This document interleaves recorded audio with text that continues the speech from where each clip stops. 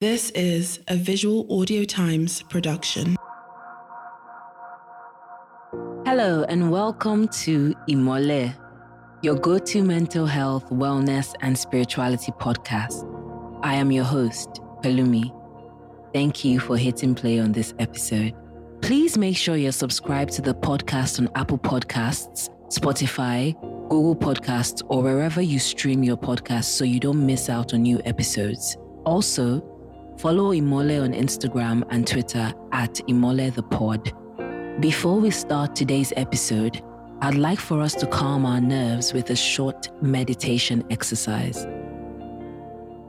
Follow the sound of my voice. Breathe in slowly. Breathe out slowly.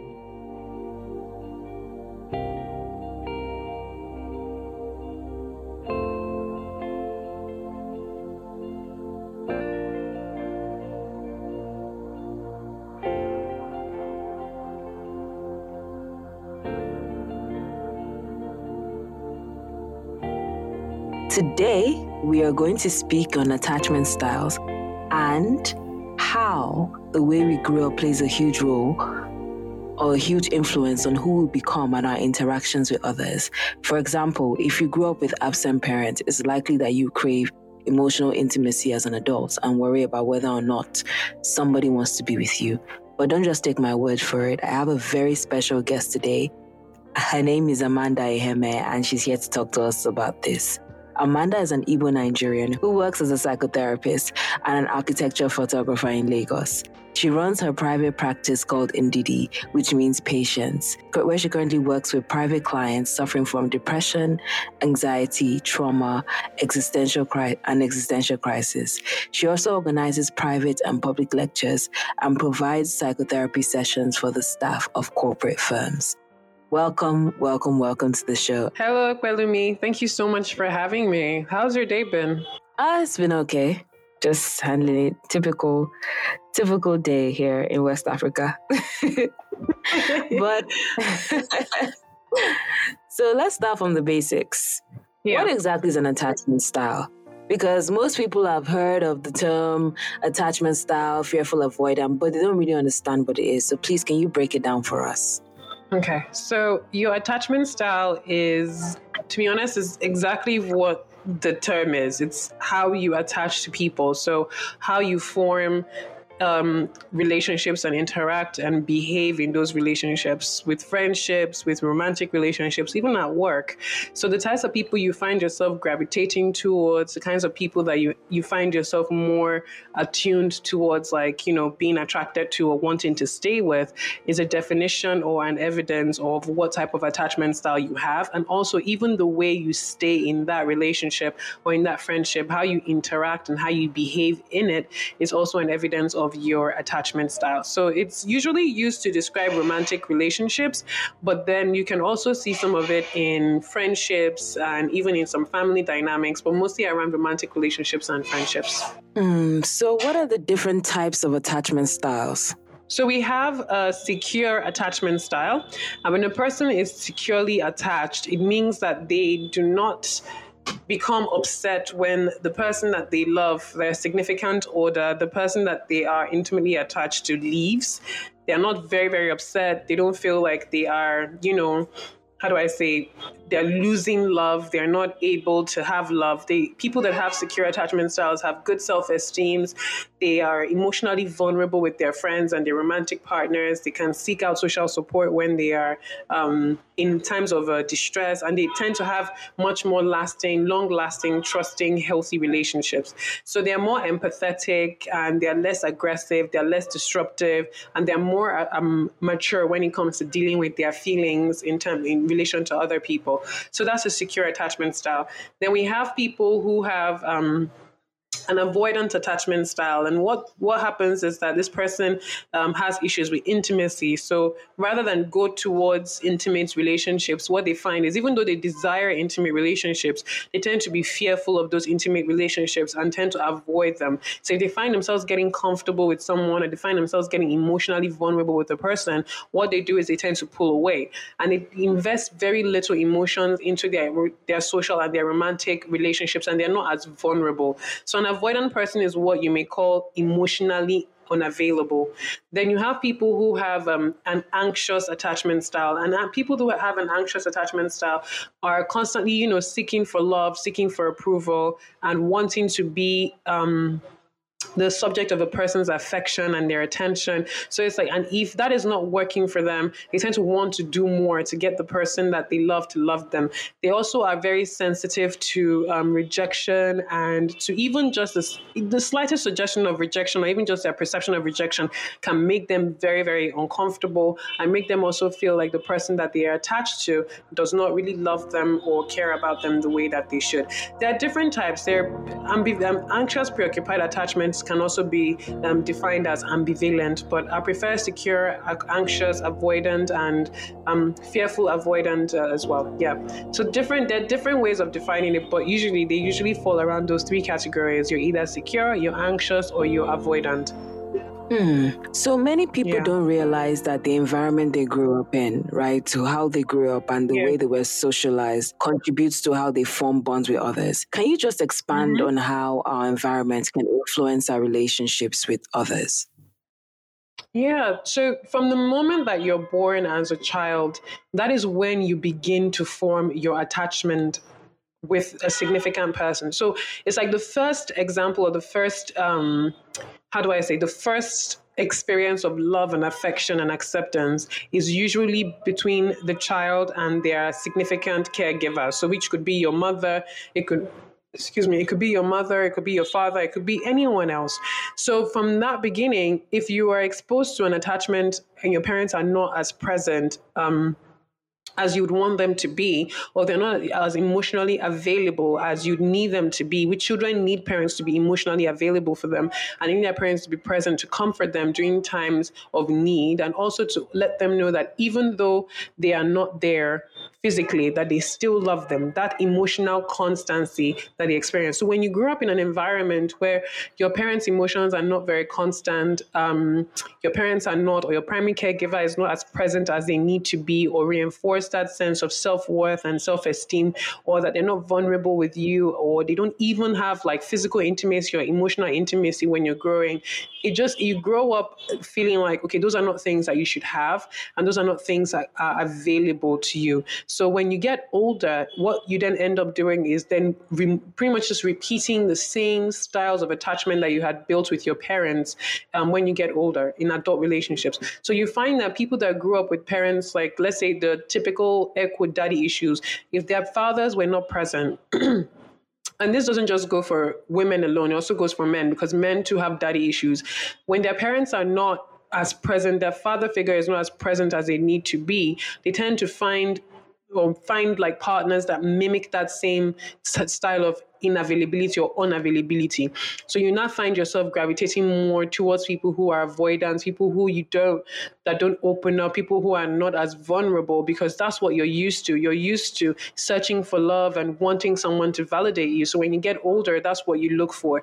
But when you have a secure attachment style, what that does is when you're trying to find affection, you're looking for someone who also has that same level of security within themselves. So chances of you attaching to a person that is unhealthy for you is very unlikely. So with a secure attachment style, the relationship you have with your primary caregiver is that they stayed engaged with you, they managed their own stress very well, they were able to calm you and soothe you when you were distressed, they made you feel safe, they made you feel secure, they communicated through their emotions. So it wasn't that when you're asking them questions, they're like, just do what I said you should do, instead of me explaining to you what it is that you want.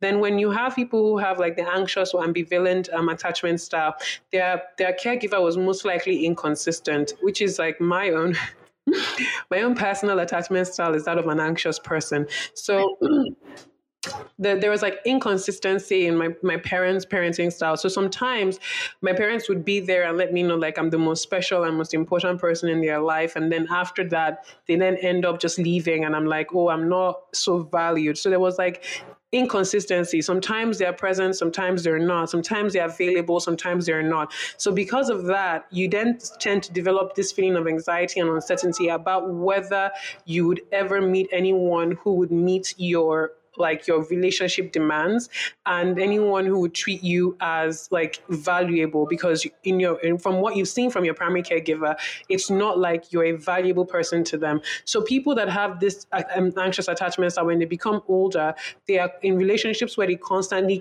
crave like feelings of closeness and intimacy, but they can't fully trust they can't fully trust or rely that the person that loves them actually does love them.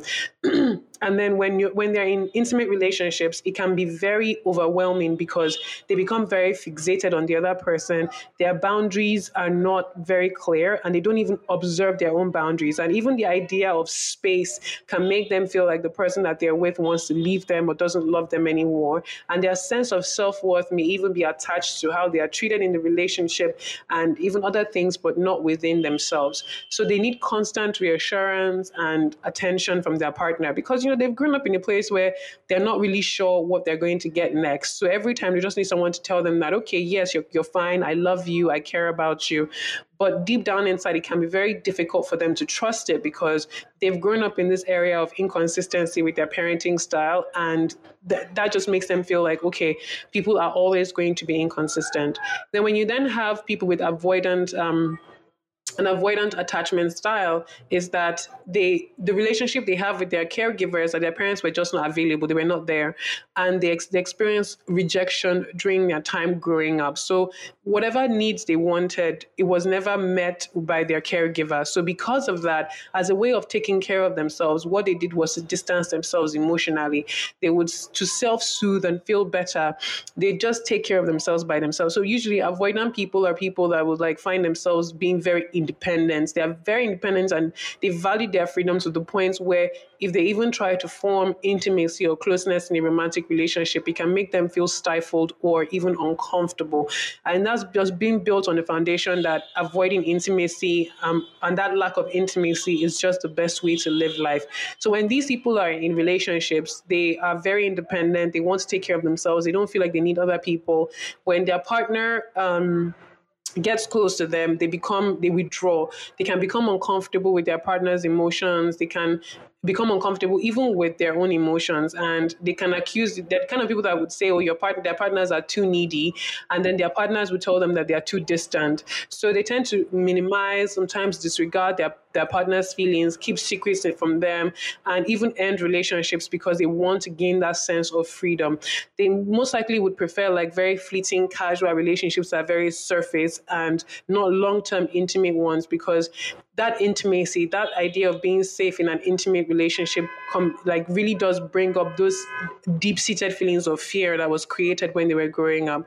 So then the final attachment style, I didn't mention this one, it's a disorganized or disoriented attachment style. And usually people that have this kinds of attachment style, their primary caregiver had like proper unresolved trauma that created like an intense fear when it comes to relating with their child or their infant. So the parent was like also a source of fear and then a source of comfort for the child. So it's like they beat the shit out of you, but then they will also at the same time give you so much love. And what that does is that it can create a sense of confusion. I'm sure a lot of people can relate to that. Yeah. Sorry to interrupt you, but I'm sure like a lot of people who were beating when they were younger can relate to that. Yep, they definitely can. So it's like sitting down and just trying to understand, how is it that a person who's giving me so much love is also the person that creates the highest amount of fear in my life. And the parental figure would most likely overlook the child's needs. So they experience a lot of emotional neglect, financial neglect, and their erratic behavior can also be frightening, because one moment your parent is nice and loving, the next thing they're beating you and doing very, very like violent things to you. So it's abusive. So when they get older, what tends to happen is that they never really learn how to soothe their relationship themselves. And self-soothing is such an important characteristic that every human being needs to have.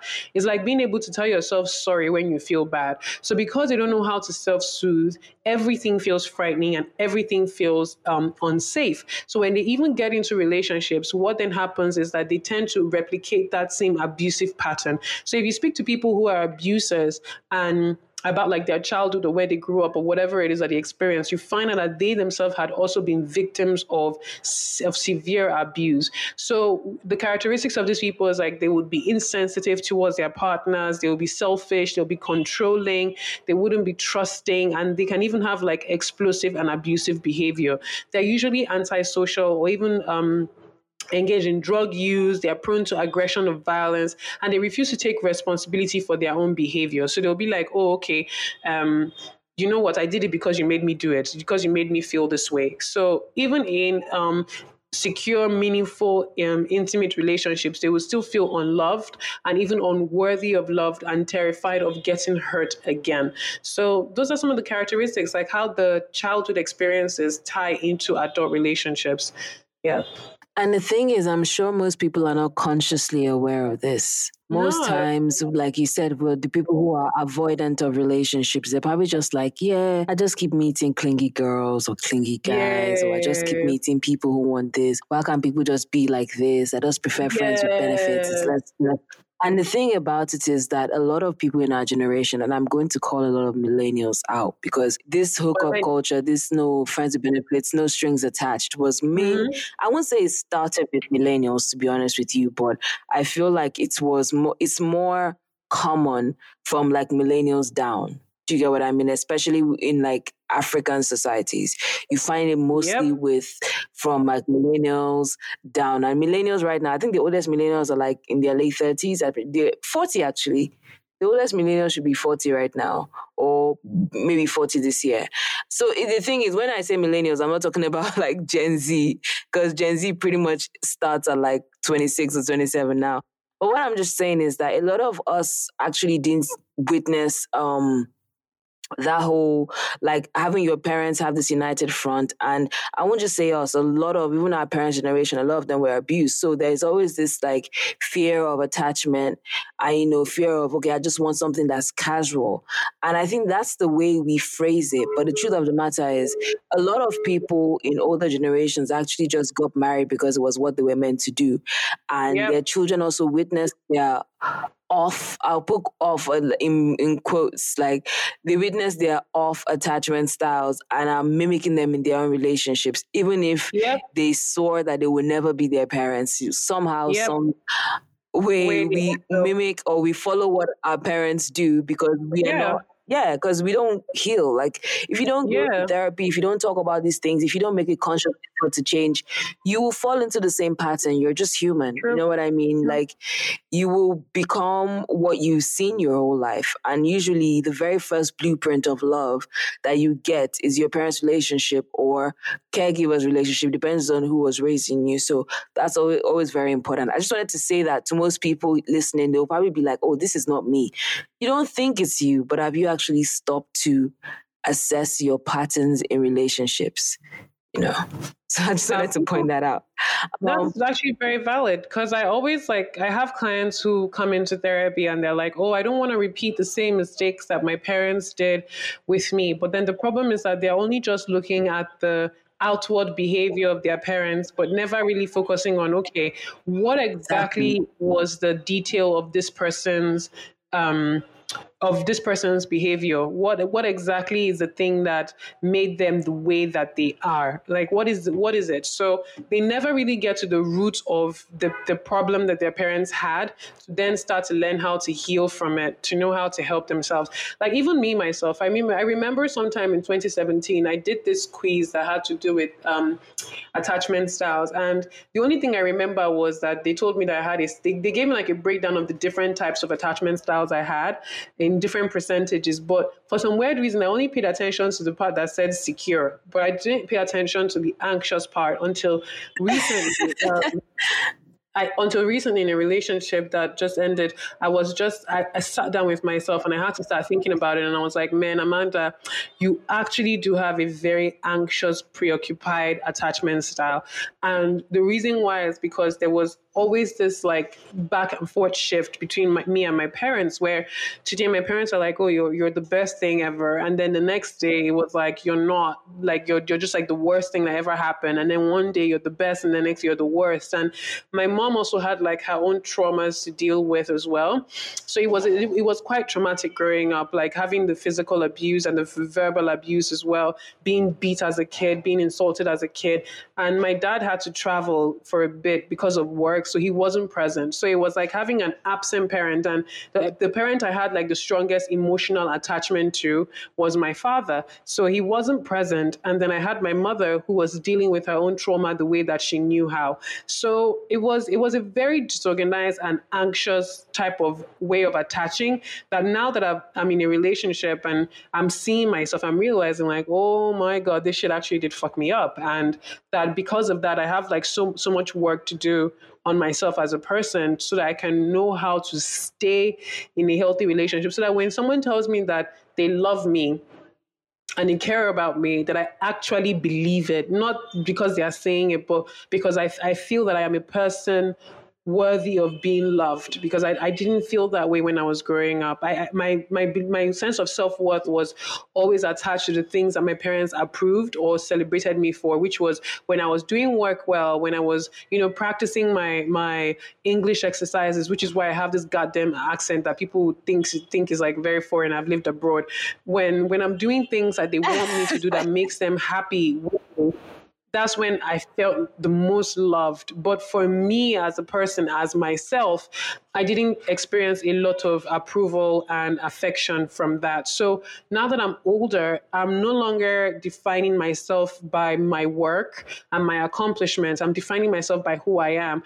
And having to face that, I'm realizing, that there is like an inconsistency. Like I don't really know what it means to love myself outside of my accomplishments. So now that I'm older, I'm not having to now learn that how to love myself as a person. Yeah. That's very beautiful, Amanda. You have come a long way. You sound like you have come a long way. And as a friend, I would say I'm proud of you. Thank you. I know, because I'm in the realization part, though. I'm still trying to figure out the doing part of it. And honestly, the doing part of it, which is like going against your normal way of thinking, like going against your normal emotions or your default reaction to certain things, that doing part is the hardest part. It's the hardest part of everything. Yes, but at least you've made the first step, which is usually the most important thing. So like the reason why I'm saying that is because I feel like there are a lot of people who will be listening to us who have never really paid attention to attachment styles. They probably don't even really understand what it is. And they always just felt like they were okay and it was maybe Yoruba men or this person or that person. And it's very easy for us to point the finger at other people and say it's them, it's Nigerian men, I just have to leave this country, or it's this type of man, or it's this type of woman. You know what I mean? And some of those things are true. Like obviously stereotypes wouldn't be stereotypes if there wasn't some truth to them. But the truth of the matter is we also need to assess ourselves and see how, and there is no judgment here, because following what you said, Amanda, I also just noticed that my attachment style was messed up last year. And this is after I've been preaching to everybody about mental health and getting therapy. And it just took an incident for me to realize, wait a minute, it was actually someone who ghosted me. And fair enough, ghosting is really, really bad because it's a very, very invalidating experience. But it's something that you do experience when you're trying to date as a young person in this modern day and age. Some people just don't have the guts to tell you to your face. Maybe they don't like you, or maybe they have a girlfriend or boyfriend and you just don't want to be honest. And when I had that experience, I was like, wait a minute. And I feel like I had to have that. And now this is just probably the spiritual side of me talking like, oh, everything happens for a reason, blah, blah. But I feel like I had to have that for me to notice that, wait a minute, I am actually, I would say, was I fearful, avoidant?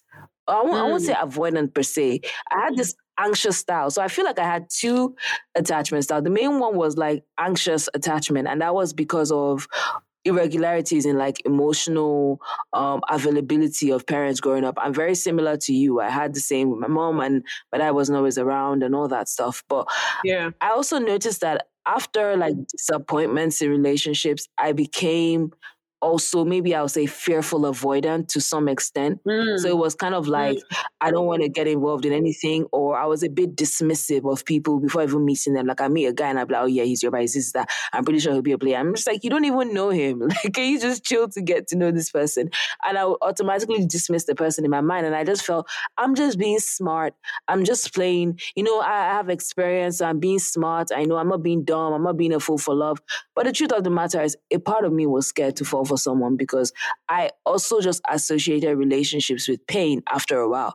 And another reason for that, you said something earlier about feeling loved, or you didn't feel validated most times. And I think the major switch for me was realizing that I am worthy of love. And when I say that, it sounds so corny, but the truth of the matter is I always felt like I had to earn people's love. So I was more attracted to the emotionally unavailable guy because it felt like if I could finally win him over, then it was like, I am worthy of love. And it's this trophy, but it's not. It's something that you are entitled to because I gave love freely. And I remember a friend of mine saying, oh, you're cold and this, that. And I wasn't. I feel like she was just projecting onto me because that's not who I am. I even felt like I was a bit too giving.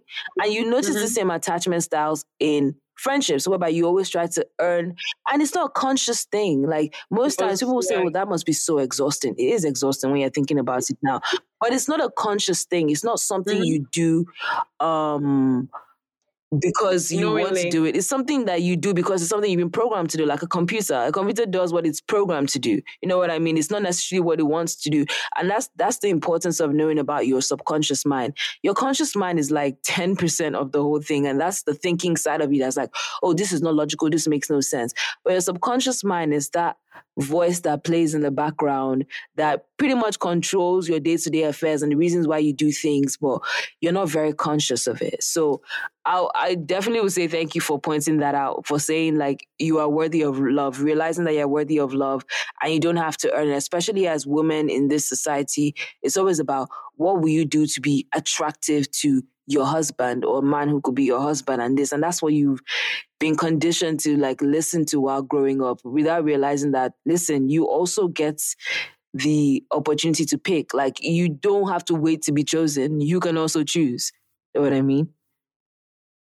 Honestly, that's actually very, very valid. And it's like, because we're just told to like stay at the background and wait for when you do something. It's like love is always conditioned towards something. Okay, so how can our various attachment styles lead to mental health disorders? I know this sounds like a reach, but maybe like an anxiety disorder, can that come from your attachment style? Maybe your parent wasn't always there. You lost a parent at a young age, so now you feel like everyone is going to leave. And I'm going to say that because I heard this story of this guy online, on YouTube actually, and he was like, for the longest time, he finally met the quote-unquote love of his life, right? And they stayed together. And he was like, for the longest time, he always felt like she would go out and not come back. And he said the reason wasn't that he thought she was going to cheat on him with another guy, but it was just mainly because his mom was schizophrenic growing up. So it was like she could leave for days, or she could just leave and you wouldn't see her or hear from her in a long time because she's just one of those homeless people wandering around. And this person is in America. So it's like he obviously developed an anxious attachment style and also anxiety disorder in general, because he would just think maybe he would get a call that she's dead. So it wasn't even about just the attachment style. It was just the fact that he was always afraid that he was going to lose someone he loved so much. I wouldn't say that because you have that attachment style, it leads to mental disorders. I think that your attachment style is also like a consequence of, like one of the consequences of the experiences that you had growing up. So because you had that experience, you develop that kind of attachment style, and you can also then develop mental health issues in conjunction with them. So the attachment style can be like a symptom of one of the illnesses that you're experiencing, or just like, comorbid with it. So it's like you have this kind of attachment style and then you are also depressed. So I wouldn't say that one causes the other. I can't tell you that your attachment style will cause you to develop a mental illness. Rather, what I'd say is that the experiences that you had growing up can cause you to develop an attachment style that is insecure, and then also make you more susceptible to having mental health disorders. Like a person that has a borderline personality disorder, for example, people that have borderline tend to have anxious, preoccupied attachment styles because they have that fear of being left, of being abandoned, of being rejected, or or their loved one just not being around them or choosing them or loving them. So you'd look at that and you wouldn't say that, okay, it is their attachment style that caused their their borderline personality, but it so happens that the experiences that they had as a child caused them to have borderline personality disorder. And one of that characteristics is that the attachment style that they have formed is unhealthy and is insecure. Yeah, thanks for clearing that up. So it's like, can someone truly be cured from their insecure attachment style? And there are different forms of insecure attachment styles, but is it possible? And on average, how long does it take if there is a timeline or time frame?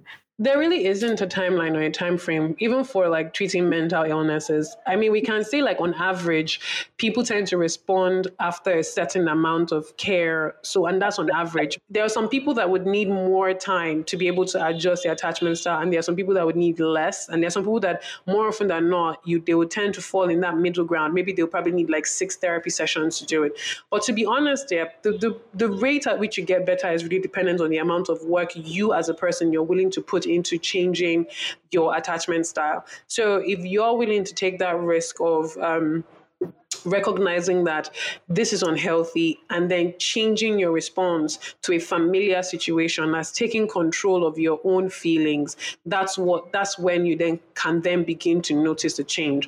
Like for me, for example, like I have very paranoid thoughts. I remember one time when my partner at the time sent me a text message, and I sent them a text message and I was waiting for a reply, and then they sent me a message and they were like that, I'll reply to you later because I'm busy at work. So I knew I had a reason for them not replying, but 2 hours later, if you see the thoughts that were going through my head, I was like, nope, this person doesn't love me anymore. They have definitely detached from me. Not that they're not here anymore. Their mind has changed. They don't want to be around me anymore. They're going to choose to leave me. I'm sure by the time they call, they're going to be very cold and, not very affected by us. Like all the emotions that we just shared in the morning is all dead. And at this time, when I was saying this to myself, thankfully I was in a place where I was aware that that's an unhealthy way to think, because I started researching something called emotional permanence and object constancy, which is with like believing that even if a thing or a person leaves a certain place, that they can still have the same affection for you when they come back. So I don't have really, really strong emotional constancy. If I'm not talking to the person that I am attached to as often as possible, I quickly shift into that place of they don't care about me or they don't love me. So during that day, first thing I knew was like, I need to go to therapy for this shit. Second thing was that, okay, Amanda, what did this person say? What did you say? What did they say? What did they say they're going to do? I had to reassure myself.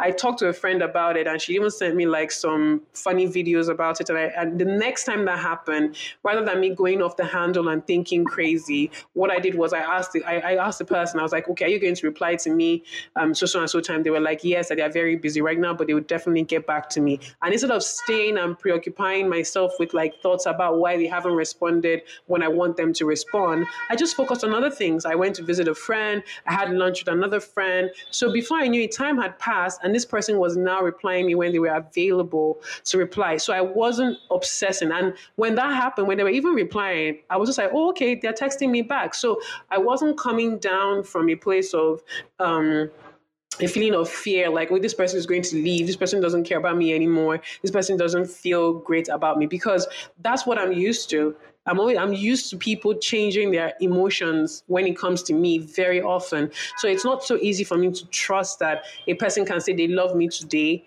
and tomorrow they'll say they love me, and next day they'll say they love me, and they actually mean it. I'm always just constantly waiting for the other shoe to drop. When are you going to stop loving me? When are you going to hate me? When are you going to discard me? When are you going to tell me that I'm not good enough? When are you going to tell me that I'm not happy enough or something enough for you? But now that I'm in therapy, I'm now starting to learn how to use certain techniques. So the first thing that my therapist told me was that you need to learn how to soothe yourself. So now to self-soothe, I talk to my other friends, I pick up my phone and I start playing a video game on my phone because it distracts me from those thoughts. And I'm even able to call it out and say, okay, this is an irrational thought, Amanda. Stop thinking this way. It's not always so easy to recognize these thoughts and these feelings, but the more you do it, the better you will get at it. The more you do it. So therapy is helpful, but the real work is when you leave that therapy space off of that high of, I've figured out some things about myself. I've learned it. Putting those things you've learned into practice, that's where the hard work is. That's where the real job is. And that's where a lot of people struggle. But it's very important that you're taking that risk to go against the pain that you're used to. That if you're a person who's believed for a very long time that you're not worthy of love, that you're not valued, and you're expecting people to respond to you a different way or in a way that you're familiar with that comes with a lot of pain, that you take that risk to take yourself out of that space and try to believe and trust that if a person says they love you, they actually mean it. It's easier said than done, honestly. Like even me said, when I do it, it's very, very hard. Definitely is. Yeah, but the more I do it, the better I feel about myself. And even the day when I was able to like distract myself with video games and stuff, it just felt so nice to exist without that feeling of anxiety. And just knowing that, okay, I can actually live, I can actually have relationships with people and they can leave and come back and still love me. And I don't have to have this anxiety, struggling with it and dealing with all these thoughts, and it will bring my mood down and make me feel small and make me feel upset. And, and when the person calls me, I'm already angry or I feel some type of way. And they're just wondering like, where the fuck did this come from? Like, why are all of these feelings coming up? And another thing that you learn is how to communicate your feelings a whole lot better, because that's very important. Validating your own feelings, soothing yourself, and communicating your feelings to another person. So there is no set in stone period of time. But what I'd say is that if you do start therapy, be ready to do the work it takes for you to feel as good or feel as secure in your relationship as you want to. And also let your partner know that this is something I'm struggling with. This is definitely a problem I have, but I'm working on it. These are the things I need, because you would need that support, especially with a person who has an anxious, preoccupied attachment style like mine. And one thing I'll say is, for someone who has anxious, preoccupied, or who had, and also a fearful avoidance style, you kind of also have to make sure your partner is very open. If you have a partner that seems to be keeping secrets, then that could be triggering for you, because that means that they're not as open as you like for them to be. So thank you so much, Amanda. I feel like this is a very, very eye-opening session for a lot of our listeners. And just one thing, will you say that, like, will you advise people against diagnosing themselves of like anxious attachment styles or this, that, and the third? Because you have some emotional hypochondriacs like me sometimes. Yes, I would greatly tell you, don't diagnose yourself, because sometimes these things, the thing about diagnosing oneself is that you'd see a bunch of things and you see a bunch of symptoms and they all fit into like your experiences. But just because they fit does not mean that experience you're having is disordered. It could be like a normal human experience. And the thing about mental illnesses or mental disorders is that they are just a deviation from the norm. So like depression is sadness, but it's not the kind of sadness that you feel day to day. It's deeper than that. It's normal and human to have anxiety, but that doesn't mean that every anxiety is disordered.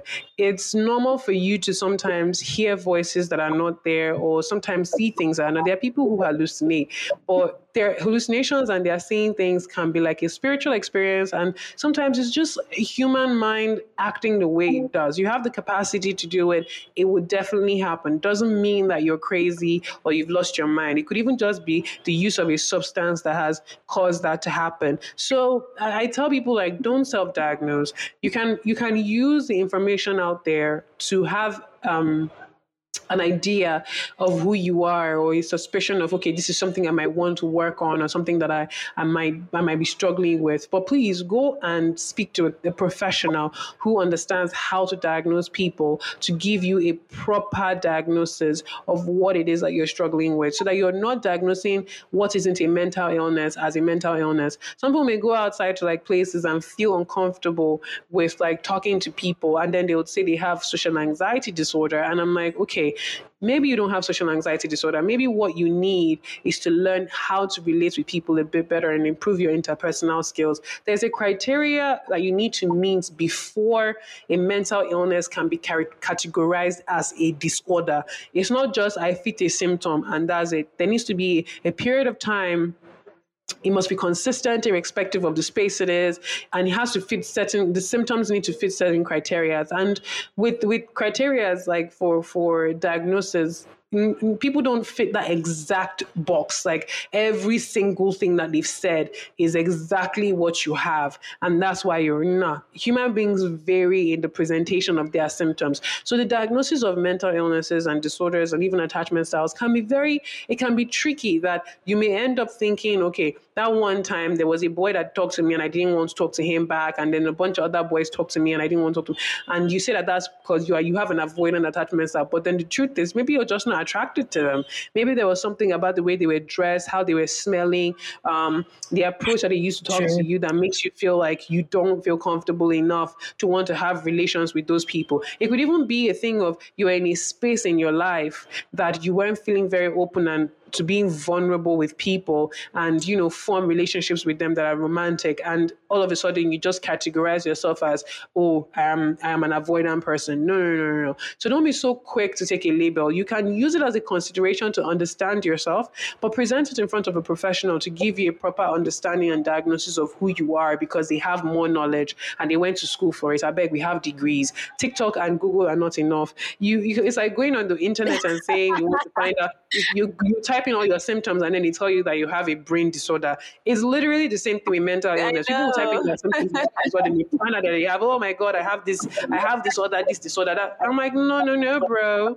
That's why we have a whole ass textbook for that. And the tests that we use to assess for certain disorders, they need to be tested and retested and validated and to be considered reliable across multiple cultures and across different people before we can accept them as a worthy type of assessment. So not every assessment, just because there's a quiz there that says, oh, we can do this, you can use it. No, sometimes these quizzes are nice, but they don't give you an accurate description. Human beings are too complex for you to simplify your being from just a bunch of words that you've seen on the internet. So I am against self-diagnosis, but I encourage my clients and I always tell them to read up and become more mentally aware, so that if they can even sense some symptoms that they consider suspicious enough, like, okay, I may be struggling with this, I might be struggling with that, okay, that's a first step, because even the client's awareness can be very helpful when it comes to diagnosing them in a clinical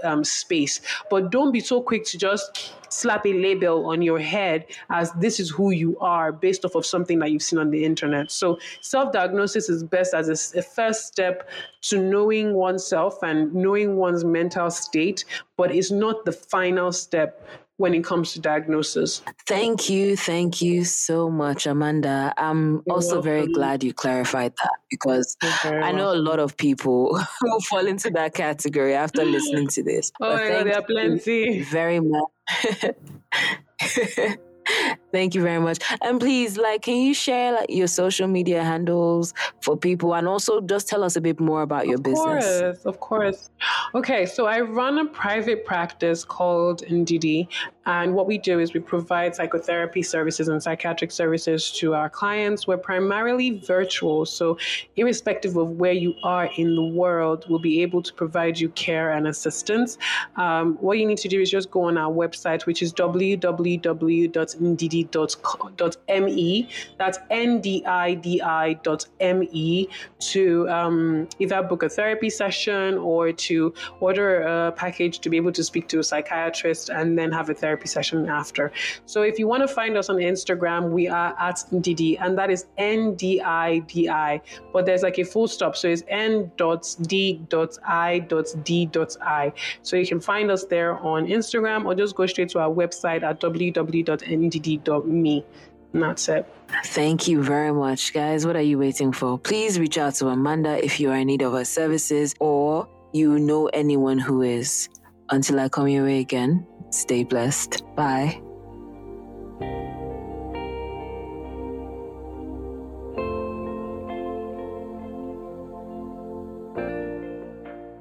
Thank you for listening to this episode of Imole. Please make sure you rate and review the podcast on Apple Podcasts, or wherever you stream your episodes. You can also send me emails about today's episode or anything related to mental health and spirituality through fanmail@imolethepod.com. Finally, please subscribe to the Imole newsletter to learn more about our episodes through the link in the episode notes. Thank you, and see you on the next episode. This episode was produced by Aisha Salaudin, audio mixed by Lord Phil, and is distributed by Visual Audio Times. For more podcasts, visit visualaudiotimes.com.